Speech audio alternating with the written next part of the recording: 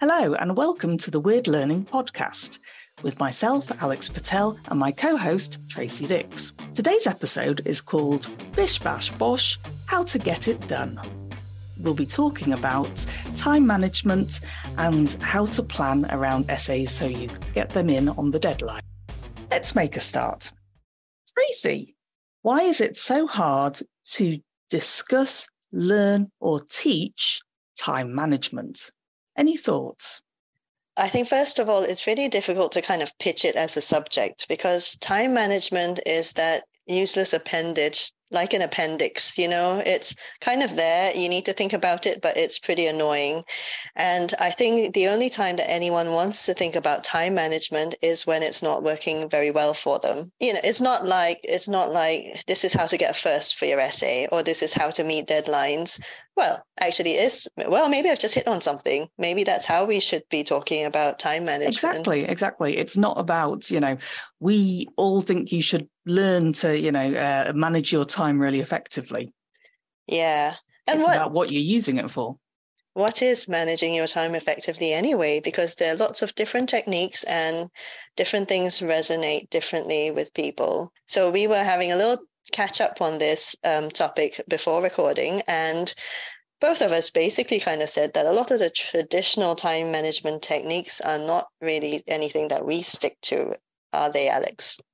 I beg your pardon, Tracy. I think we all know I enjoy a Gantt chart as much as anyone else. Okay, well, I know you love a Gantt chart, but the thing is you make it your own, and that's what it's about. You don't kind of adhere rigidly to any type of advice. You kind of think about it a little bit and adapt it to your own style, don't you? Yeah. So I don't know about you, but I've spent a lot of time trying to teach time management. A lecturer at the university I work for would say, "Oh, can you come in and do a session on this?" And as soon as you kind of start talking about time management, people just switch off and don't want to know.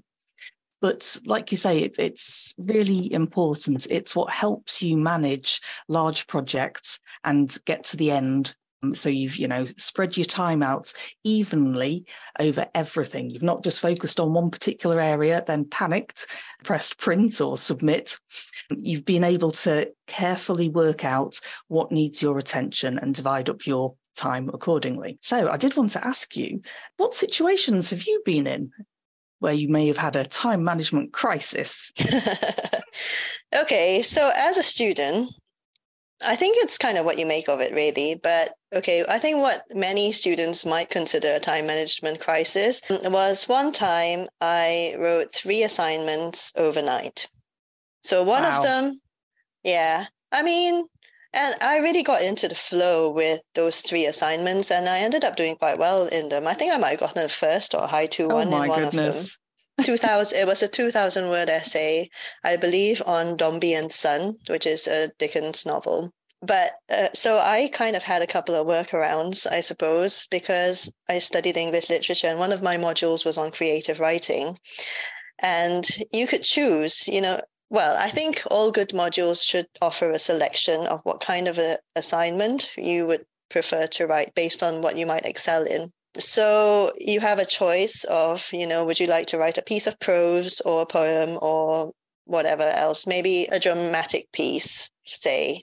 Anyway, on this occasion, I chose a poem, and I had a 2,000-word assignment, and I had something else, and I can't remember what it was now. It could have been a 3,000-word assignment, actually. Now, I have to say that the research for all my assignments had already been done, and the planning, I just did the writing up, and not even all the writing up overnight, but I didn't sleep. And so it was really a case of write it. And I probably submitted it early as well because I hadn't slept, and then kind of was in this heightened state of, I don't know what, but I couldn't sleep in the day either because of all the adrenaline. So I wouldn't say it was my finest moment. I certainly wouldn't recommend that anyone emulates what I did. But it is what it is, and I got through it. So, okay, I was going to talk about the poem. That's what I chose, basically, because a poem doesn't really have very many fixed rules. I mean, they don't have to rhyme. They don't have to be a specific length. They're a very creative piece. So I can't remember if I've ever talked about this on the podcast, but I wrote a poem that was in the shape of a pomegranate. And it was called Shall I Compare Thee to a Pomegranate? And I think I got a first for it because it was so wildly creative. Isn't that good, Alex? Well done. Well done. Because I think many students associate poetry with something that has to rhyme. And so they get stressed about it and they reject it. But I kind of, we used the Northern Anthology of Poetry. That was our main textbook when I was a student. And it had a whole variety of things, like E. E. Cummings, whose verse is like 2 lines long. I mean, I think it would have been quite courageous to submit a poem that was 2 lines long for an assignment. So I didn't quite have that kind of bottle. But I wrote a poem. I wrote a poem in the shape of a pomegranate. And that's a well-known kind of approach, isn't it? To go with a shape. Yes. And I did lecture on that same module later on, but unfortunately I can't tell you what it's called if you write a poem in the shape. No, me neither. But you could probably say word art, but I don't think it is. Well, I know it isn't. I think word art is something that's come later, like word clouds and the digital generation and stuff. Yep. So I was going to say, is this an example of you working smarter, not harder? I think you made a good choice that paid off in the end. I think, yeah. So I think choosing a type of assignment that I knew I could excel in was an example of working smarter, not harder. And I'm naturally more of a night person anyway. So I wouldn't, so working overnight would kind of have suited me better than working in the day when there are lots of distractions and, you have to worry about food and stuff like that. Whereas I don't know what it is about overnight. So I was probably working a good 8 hours, but you don't worry about meals somehow because psychologically it's not mealtime. So you don't have those distractions and you just run with it. I might have had a few coffees or tea or whatever. I never quite made it to Pro Plus, which some of my course mates were on. I'm not really into tablets and stuff if, Yeah, maybe the odd unfortunately. The odd paracetamol is about as far as I go generally. I like my natural remedies, Manuka honey, that kind of thing. Yes, so I probably had a few cups of tea and some biscuits and stuff. But, I didn't have to worry about cooking meals. And so I had that very long stretch of uninterrupted time, plus the pressure of the deadline to really focus my attention. But as I said, that was the only time I did that. I wrote that many assignments overnight. I did sometimes push deadlines, late, like to 3 a.m., and, writing a PhD, you do that. I think it is part of the process for many people. But again, it depends. Yeah. Some people are naturally morning people and others aren't. So some people are organized. So we are just organized differently, Alex. I don't know what you're talking about. Okay. Right. So I've got 2 examples. One I've mentioned before, but it's still very, very relevant. And that's the time management or the planning around exams. Because obviously, they're worth 70% of a module or something along those lines. Really important. And somehow I would always mess up the revision planning. I'd sit there and do my revision plan. Would I stick to it? Not even slightly. I'd always be behind and I would focus on the first exam and think, I can catch up afterwards for the second and the third. And, pulling all night studying, cramming sessions just doesn't work. I went in and I guess I kind of totally panicked and wasn't able to write anything down apart from a couple of sentences and had to just leave the exam early. And failed that, but it was okay in the end. It worked out. But effective time management would have had me, and also effective studying techniques as well, because it's not just the time management. But starting early, doing a small amount each week and sharing that equally between different modules would have been a much more useful and productive way. But it requires kind of sitting down and thinking, I need to do this from the start. I know I've got these essays as well. I've got this other work to do, but I want to build my preparation for exams in quite early on and just do a little bit every day. So I've got two questions for you coming out of what you've just said. The first is, how did things work out in the end? And the second question is, so I completely take your point of consistency and trying to do a little bit every day. But what would you say to a student who comes and tells you that they can't keep on top of their reading? Because they have weekly reading, and on top of that, they have assignments to prepare for as well, and it's really overwhelming. So I see this quite typically, so particularly for law students. I agree. Who have to, or perhaps think they have to memorize a lot of cases. And also for students in the sciences, I think, who have exams to pass and, need to kind of build the basic foundational knowledge. Yep. Okay. So first question, things worked out for me because at that particular level, I'm not sure if it was second year or third year, but they did compensation. So because I'd done well in my other modules, or, relatively well, they were able to say, okay, this was like a one-off, we'll compensate the mark, take an average or something like that. But it did mean that I then had no chance of getting a first from my degree, which, is quite sad.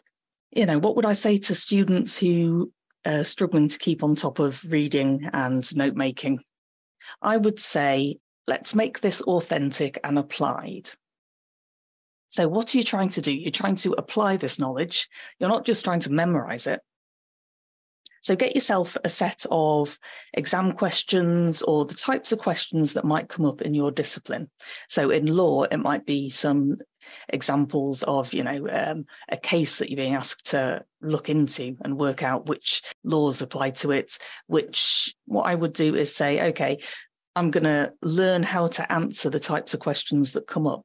Mm-hmm. And inevitably, it will mean that you have to go in and look at certain case law or whatever things keep coming up.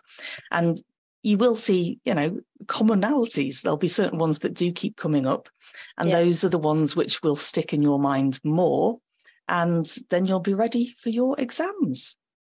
Yeah, so I think the key is to think about the kinds of themes that come up, like what are the main debates.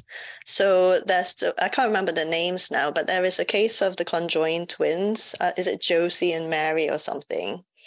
Where basically one twin has a higher chance of survival, but by separating them, the weaker one would die, basically. And so there was an ethical debate around that.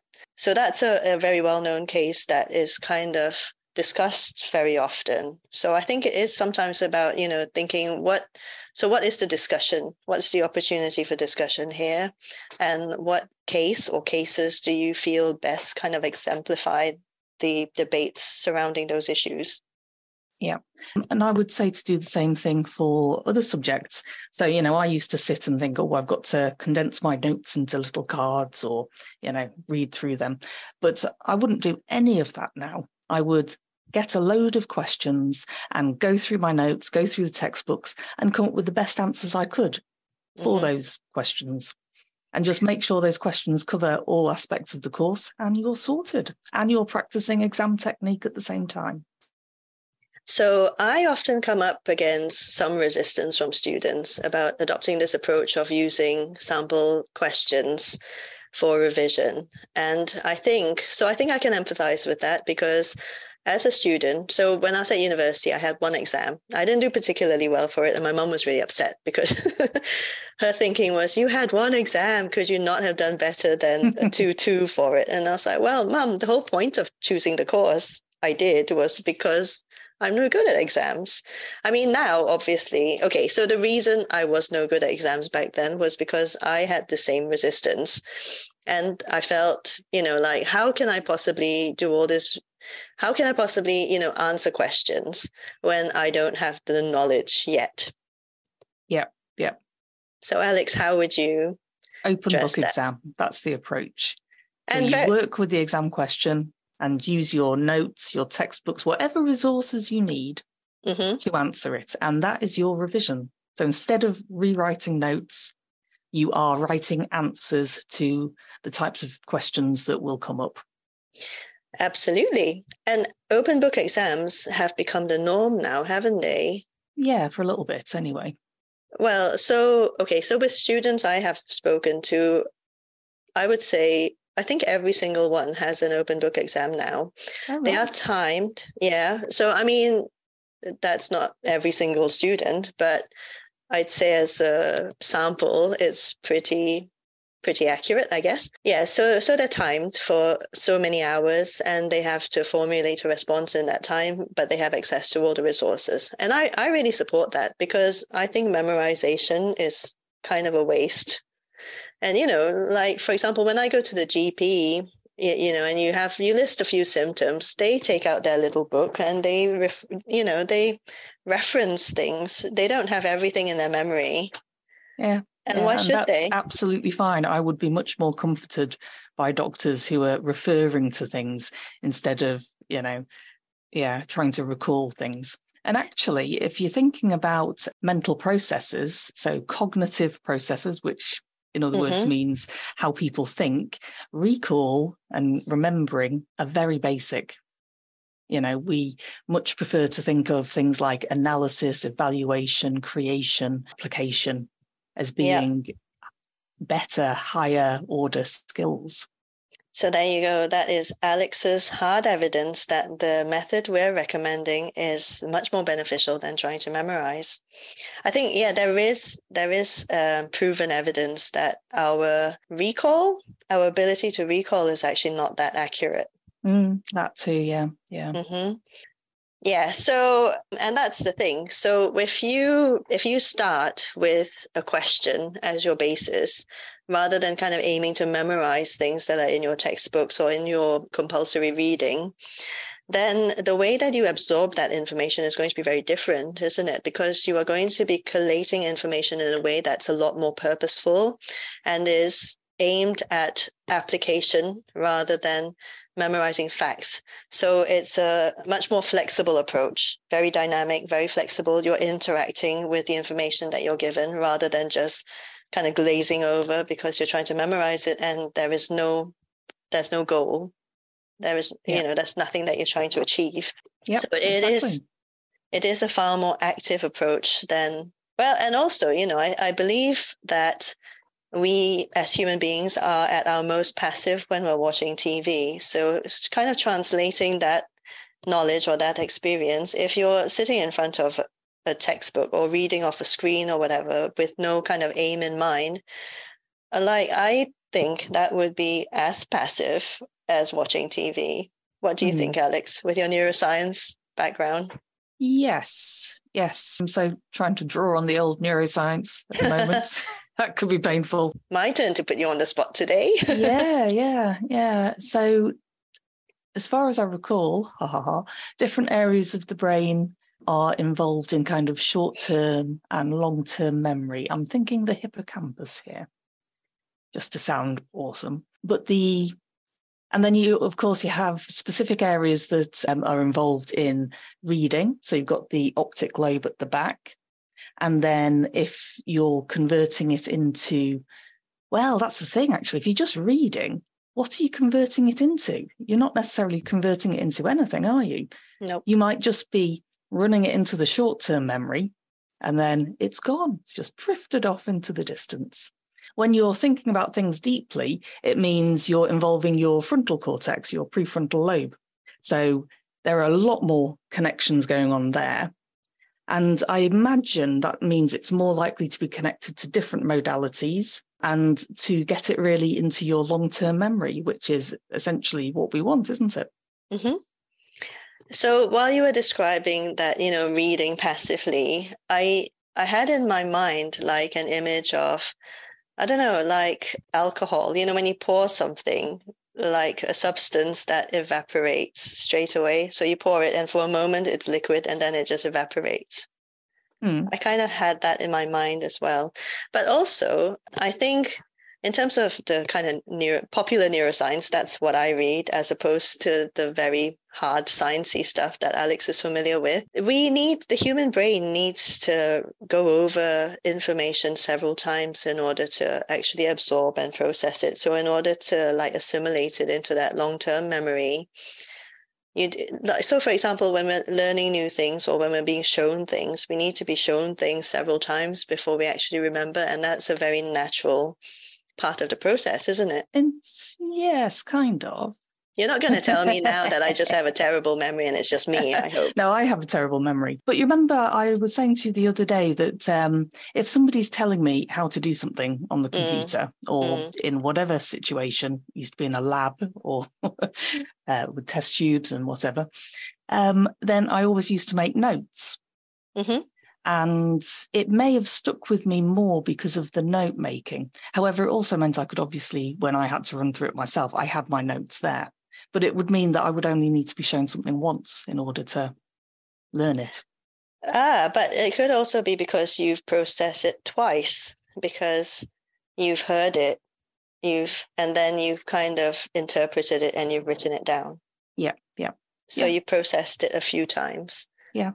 And apparently, okay, so I heard this from somewhere, and perhaps you can confirm it or we can confirm it later on. When you write something down, it's 41% more likely to materialize. Sorry, where does the 41% come from? Straight away, my critical analysis senses spider tingling. I thought you would say that. I heard it on another podcast. But, I'm sure it's something we can look up. Yeah. Well, if it's a very specific percentage, it means it could only possibly have come from one research paper. And you'd kind of want more than one research paper. Yeah. Really. So, in terms of evaluating sources, that's a little tip for you, isn't it, Alex? Yeah, be suspicious of very accurate numbers. Yes. So very accurate numbers tied to very kind of vague statements. But I think what you said is offers quite an interesting perspective on the idea of, being specific when it comes to academic writing and when you need to be a little bit tentative. So when do you need to kind of challenge the information that you're reading, or the scientific evidence and how something has been proven, and when do you have to be quite specific? Because I think students sometimes struggle a little bit with that. Some students will get feedback like, oh, this is very overgeneralized, or this is a sweeping statement. But, when you're making certain statements, particularly in an introduction, I guess, they probably feel like, because they know that there are certain exceptions, but there are trends, it's difficult for them to kind of encapsulate all of that in a statement. And there are ways around it, obviously, but I think that is something that's quite a real struggle for many students. I guess if you're looking at your own research, then you would, firstly, you'd talk about it in the past tense, this experiment demonstrated that, and you can be quite specific, and you can be quite, what's the word, adamant. No, adamant? I always assertive. Yes, we'll go with that. That, you've interpreted it correctly, and that is what this experiment means. But then you have to be specific in terms of what it means. So when I was doing research on tickling locusts, so that was tickling the base of their wing with a paintbrush and recording how their hind leg and their foot at the end of the hind leg would come up and scratch that point on the wing. So, I would have this experiment, take averages and all sorts, repetition, that kind of thing. And then I would draw a conclusion from it. But then ultimately, I would want to then generalize to some extent. So that's the point where my language would change to be in the present tense, and it would become a lot more tentative.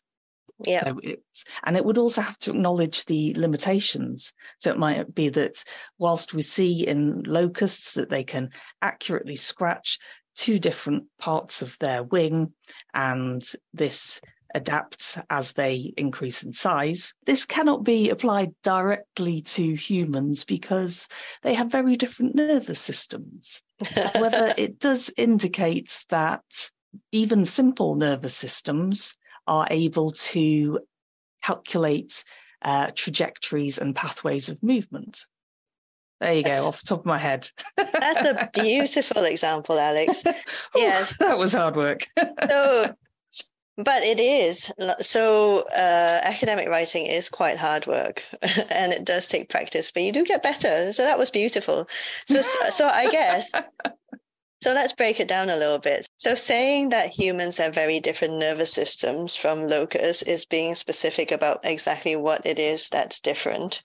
Whereas, for example, if you were to say humans are not locusts, it would, I mean, okay, so that would be a bit of a duh moment, but your marker would probably say something like, in what way, know, more detail required. Yeah, so exactly.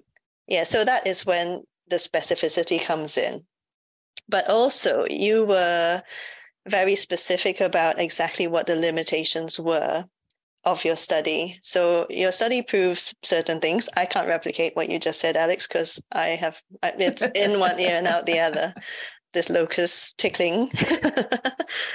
Yeah, so you don't just say that there are limitations. You have to be specific about exactly what limitations you've identified. Yeah, and ideally kind of explain what that means. So just very quickly, actually, one thing that really intrigued me was because I remember you were saying something like, oh, the university is pulling research into locusts. And my initial reaction was, okay. But, but when you explained why it's important by saying that one thing that is really important in terms of when it comes to academic writing is trying to kind of tie the research to why should people care about this? And, that's really fundamental in terms of like being able to gain funding for it, to fund research, because that's quite a difficult thing to achieve, isn't it? But if the funding organization literally goes, okay, so you're researching locusts and what? They need to know the so what, don't they? Yeah. Like, why is it compelling? How does it benefit humanity? What change is it going to create in the world? Those sorts of ideas. And that's also something that students need to do in essays. So you're not trying to grab funding from your professors, but you are trying to grab their attention. Yes. So you want them to read your introduction and go, intriguing. I didn't expect them to take this perspective. And then read through it, great argument, get to the end. And then that's when, you say, and this conclusion means we can do something, really, real, but, something important, something interesting. What's the real world application for it? Yeah, but don't go too crazy, like world peace may be a bit beyond the scope of your essay. Yeah. And the other thing I want to say as well is that a lot of journal articles don't actually do this. They don't actually kind of do the whole purpose thing, because I met with a student who was doing something to do with kind of medicine and something technical science, something like that. It was not a discipline I was very familiar with. And the project she was describing was about measuring lung capacity in babies. And so I kept asking, I was trying to probe her for, why are you doing this? Like, what do you see as the benefits? Even if, you don't know for certain, there should be some kind of speculation as to how, what kind of outcomes is it going to have? Is it going to prevent, is it going to perhaps enable you to identify babies who are perhaps more prone to things like asthma, for example? I don't know this for certain, which then, it maybe helps people to then introduce certain measures or treatments. Or treatments. So you were saying about why babies might need to have their lung capacity measured. Yep. Okay. So one example that's of that might be that premature babies often, need additional treatment for their lungs. So steroids can be given to help their lungs get ready for life in the real world, I guess. So that might be a way of determining what the next step of the treatment would be. Yep. But it is important to kind of tie it to that practical next step. So this student had been asked to kind of disseminate her research and her findings in the style of the British Medical Journal. And she was given, a kind of sample article to sort of emulate, I guess. So this is what like a model article is supposed to look like.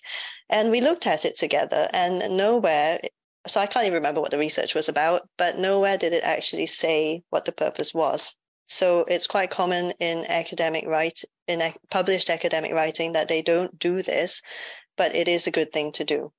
Yeah, it's going to improve the impact that any article has, which is obviously a benefit. Okay, so shall we go back to a bit of the old time management now after our little digression?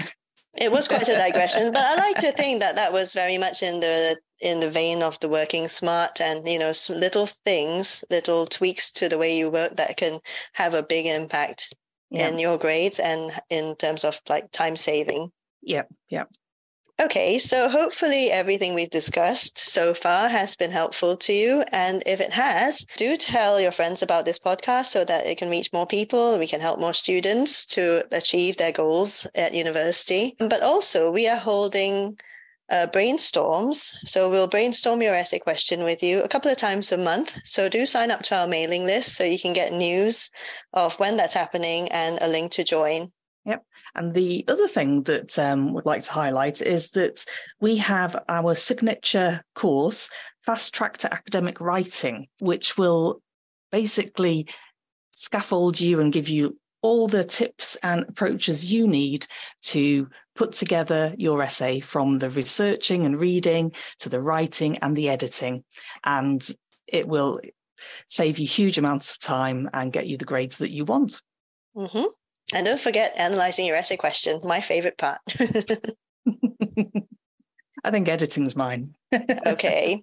Yeah, we can sense that. You can probably sense that if you go through the fast track to academic writing. Yeah. What our favorite parts are. Okay, so shall we get on to some nice simple tips that our listeners can adopt? One more question. Okay. What are the consequences of poor time management? So I guess from a student perspective, it could be like, for me, not sleeping overnight, potentially missing your deadlines. Now, so essay submission exam submission as well, is all automated these days.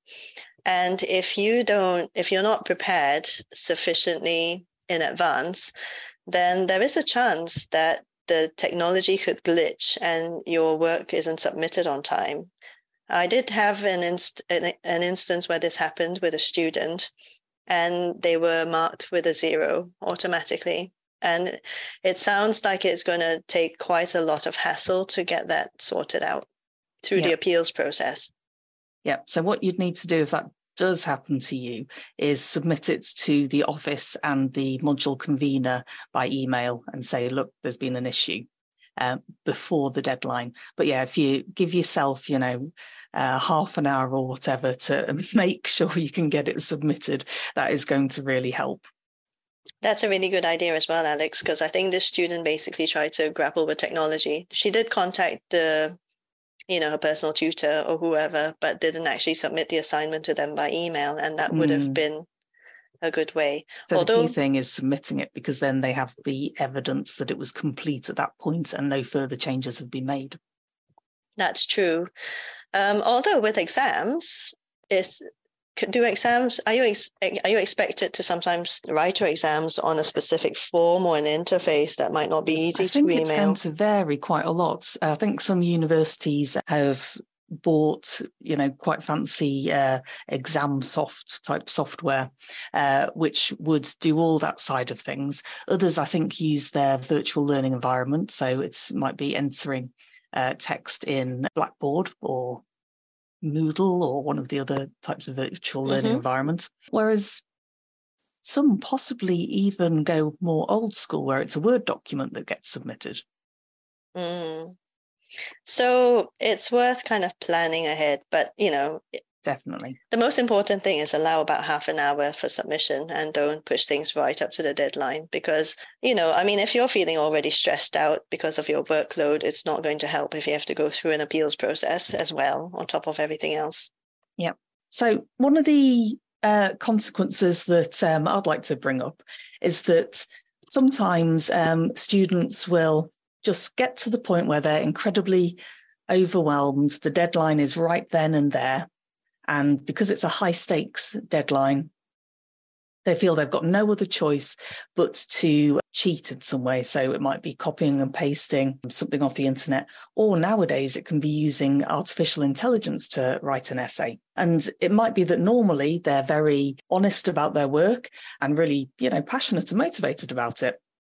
But that in this particular situation, they have just become, got stuck in a pit, and the only way they see to get out of it is to, just for this one and only time, cheat.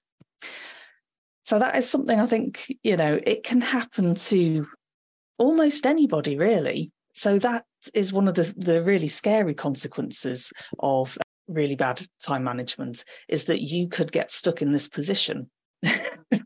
I have a little story about that. Go on.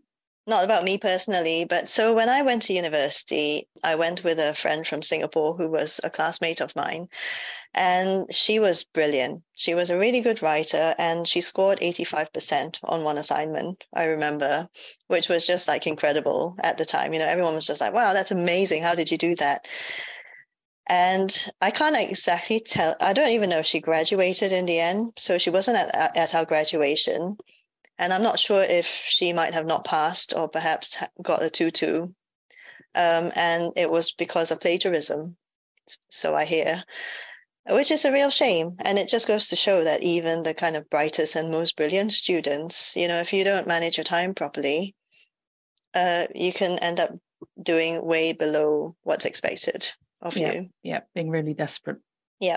So I think it's probably about time that we solved all your problems with some of our wonderful bespoke advice. Or would you maybe like to start? guide you to solve your problem. Am I overselling it? In the way you best see fit. Yes. Well, we'll give you some approaches which work, but again, modify them for your own, lifestyle, the way you work. And your personality. Yeah. Would you like to go first, Tracy? Okay, yeah. So I would like to talk about tiny habits. So there is a book called Tiny Habits by B.J. Fogg. And this is a really good example of something that didn't really need to be a book, but there were some very useful tips in it. So the main message is to break things down into such tiny, manageable tasks that there is no barrier to you starting on it in the first place. So don't set aside a whole day to studying or to just preparing for your exam. Be really specific about what the outcome is that you want from each task. If all you can envisage is a day stretching endlessly ahead of you when you just have to revise, but with no goal. So we talked about looking at exam questions and applying knowledge. So that helps you to define those goals.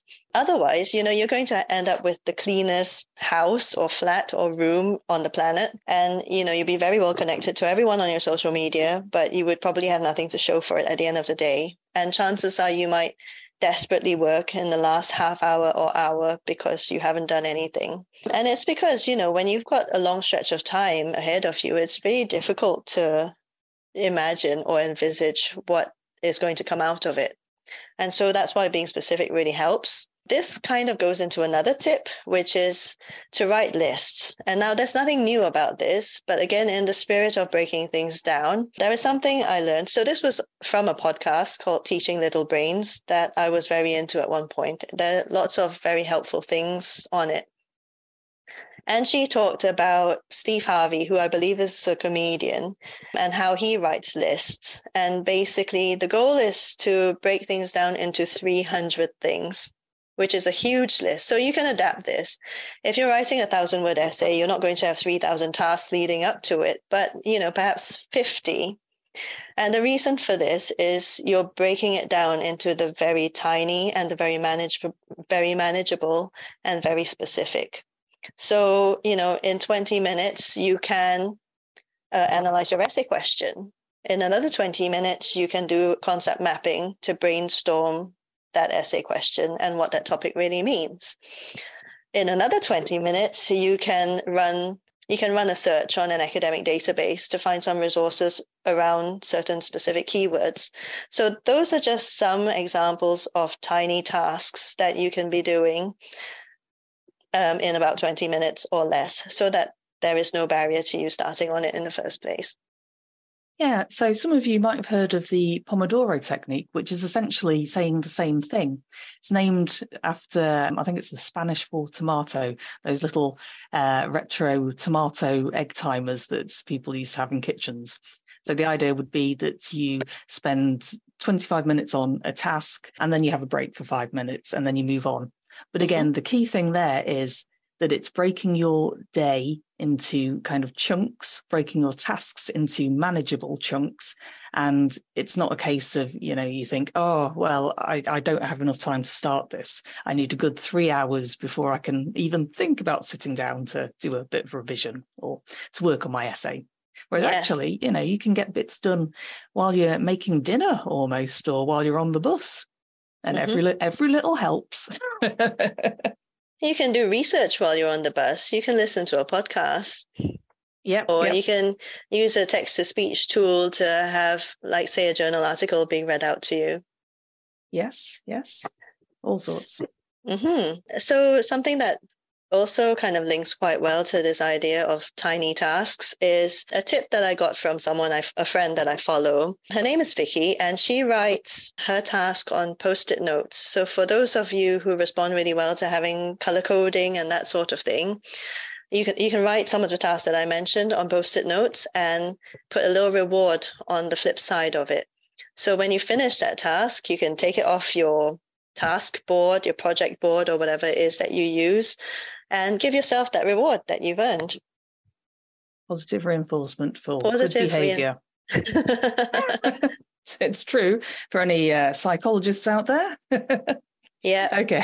So what Tracy was talking about there is short-term time management or micro time management. So you're talking about, how you plan your day, how you break things up. And that might stretch out to across the entire week. And as she said, making lists is one of the key things there.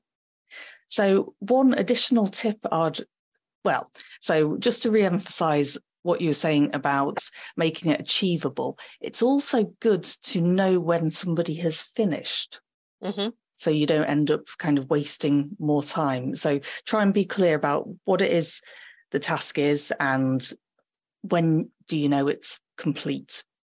And making sure you get that done within that block of 20 minutes, half an hour, or whatever you're working to. So can we take an example of conducting a search on an academic database? When would you say that is done?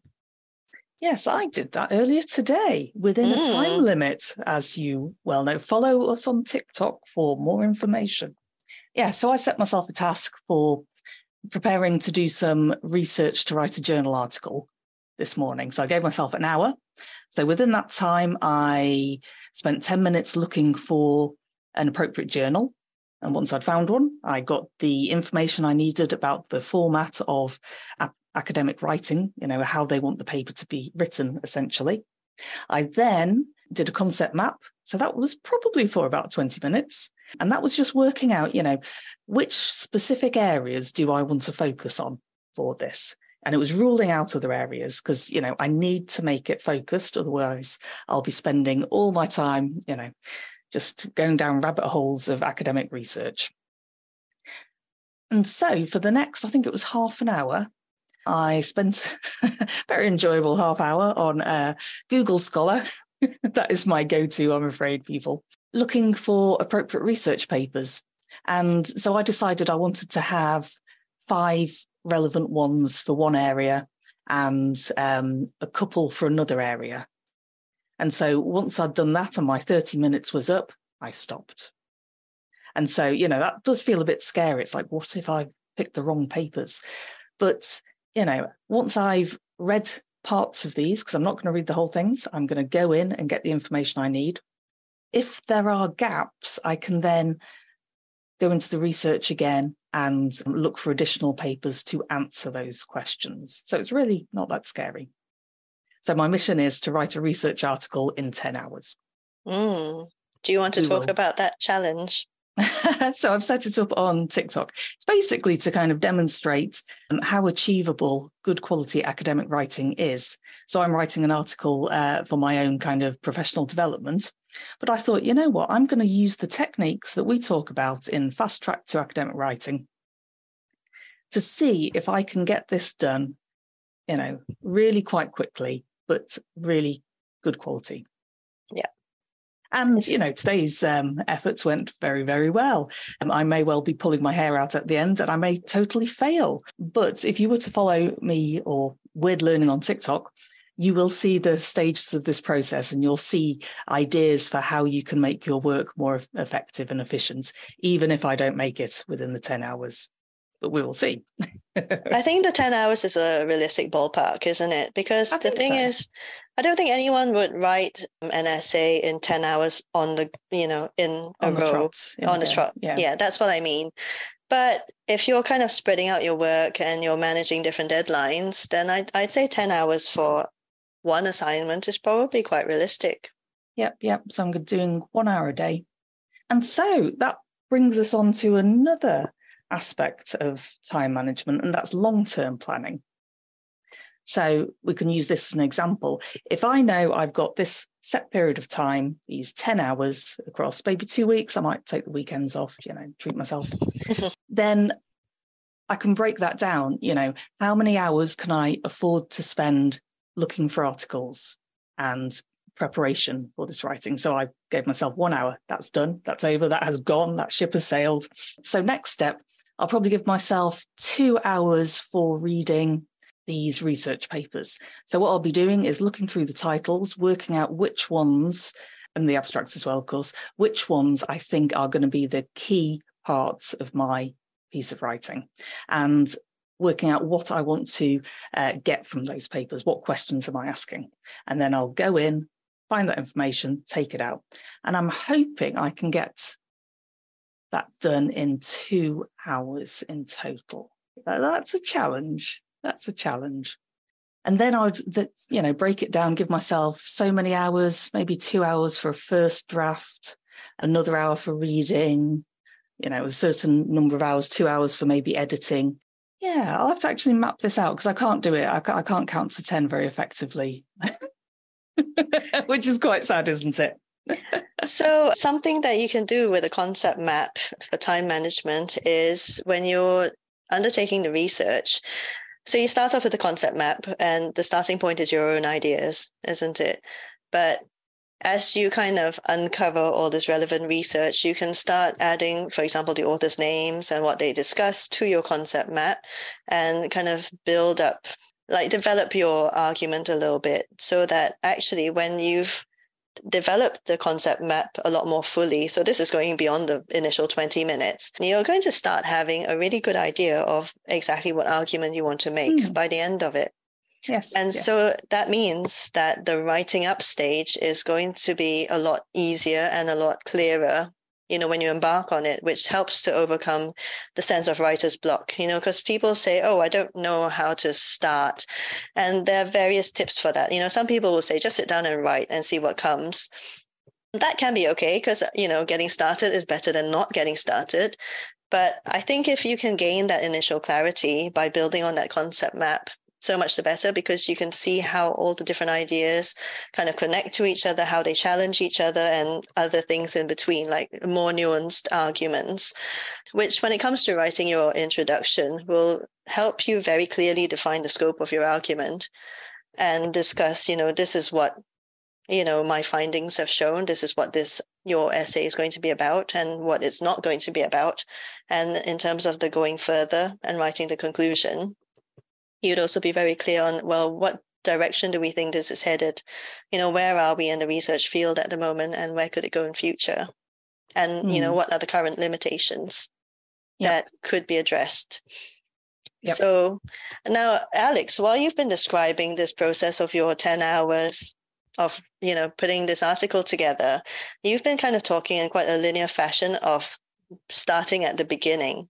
Whereas when we were kind of just brainstorming some ideas for this episode earlier, you mentioned deadlines and starting from the deadline. And working back. Mm-hmm. A timeline of these 10 hours. So I've already used an initial block here, so we'll ignore that. But that was for the first hour was my understanding, like the concept map, what I was researching, what I needed to try and write, and some initial scoping out of papers. So you were saying, Tracy, that usually I try and work backwards. So that does make a lot of sense as well. Let's start from the end. So I'll definitely want 1 hour final kind of proofreading and checking references. I will want probably 2 hours editing a story, because that's quite a fundamental thing. Go on. How long do you think your article is going to be? You don't want to know. 4,500 words. Oh, wow. Okay. So if you can write this in 10 hours, this is something that's going to be very valuable. It'll be a miracle. Yes. So my reading, I guess it's going to have to be 3 hours, 2 hours at the start there.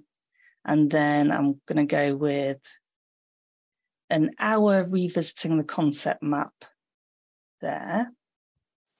And then that's not bad. That's 1, 2, 3 hours on the first draft. Mm-hmm. So now I know when I get to the end of each of these points, I have to stop. Mm-hmm. Otherwise, it will not be achievable. I think the other thing as well is for someone who is perhaps less well practiced in academic writing, you might want to allocate more time to the editing process. I think 3 hours for the first draft is quite realistic, but the devil is in the detail, isn't it? And the kind of reframing of those topic sentences can take time, especially if you're not very used to academic writing. So I'm just kind of offering a bit of a reframe,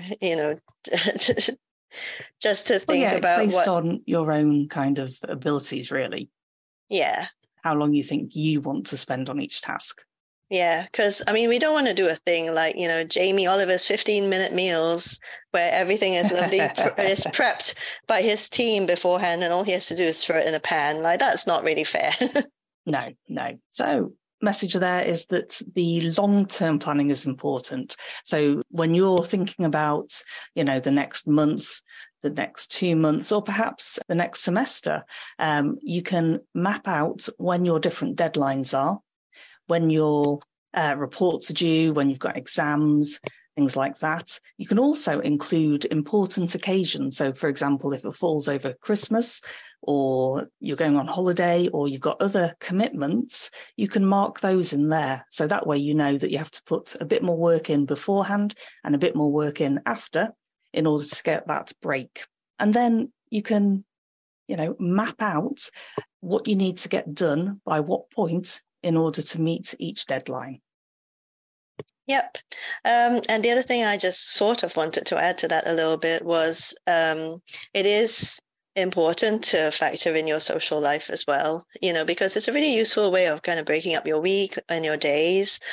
Also, it gives you something to look forward to. So that can be like your little reward at the end of the day, and avoiding that the many hours stretching endlessly ahead of you where you're committed to like mugging for your exams. I don't think that's not really working optimally. It's not a good kind of mental or emotional state to be in either. So it's good to vary your activities and make sure you've got some social interaction, but also work in some movement into your day. I'm quite big on that. I don't move nearly enough, but make sure you go for a walk very often and think about tasks that you can do more dynamically. So we're talking about, concept mapping or listening to something on the bus. But if you were to go for a walk, would you, perhaps listen to a podcast or an audiobook while you're on your walk? Okay, so I think we should finish there, Tracy. So yes. At some point, I'm sure we will put together a masterclass on We won't call it time management, but it will be about time management, or, getting things done. Bish, bash, bosh. Bish, bash, bosh. Thank you for listening. We really appreciate you investing your time in following us and, finding out about our approaches and techniques. Thank you for listening to the Weird Learning Podcast with your hosts, Dr. Alex Patel and Dr. Tracy Dix. Production team, Patricia Marie Solis and Kia Morant.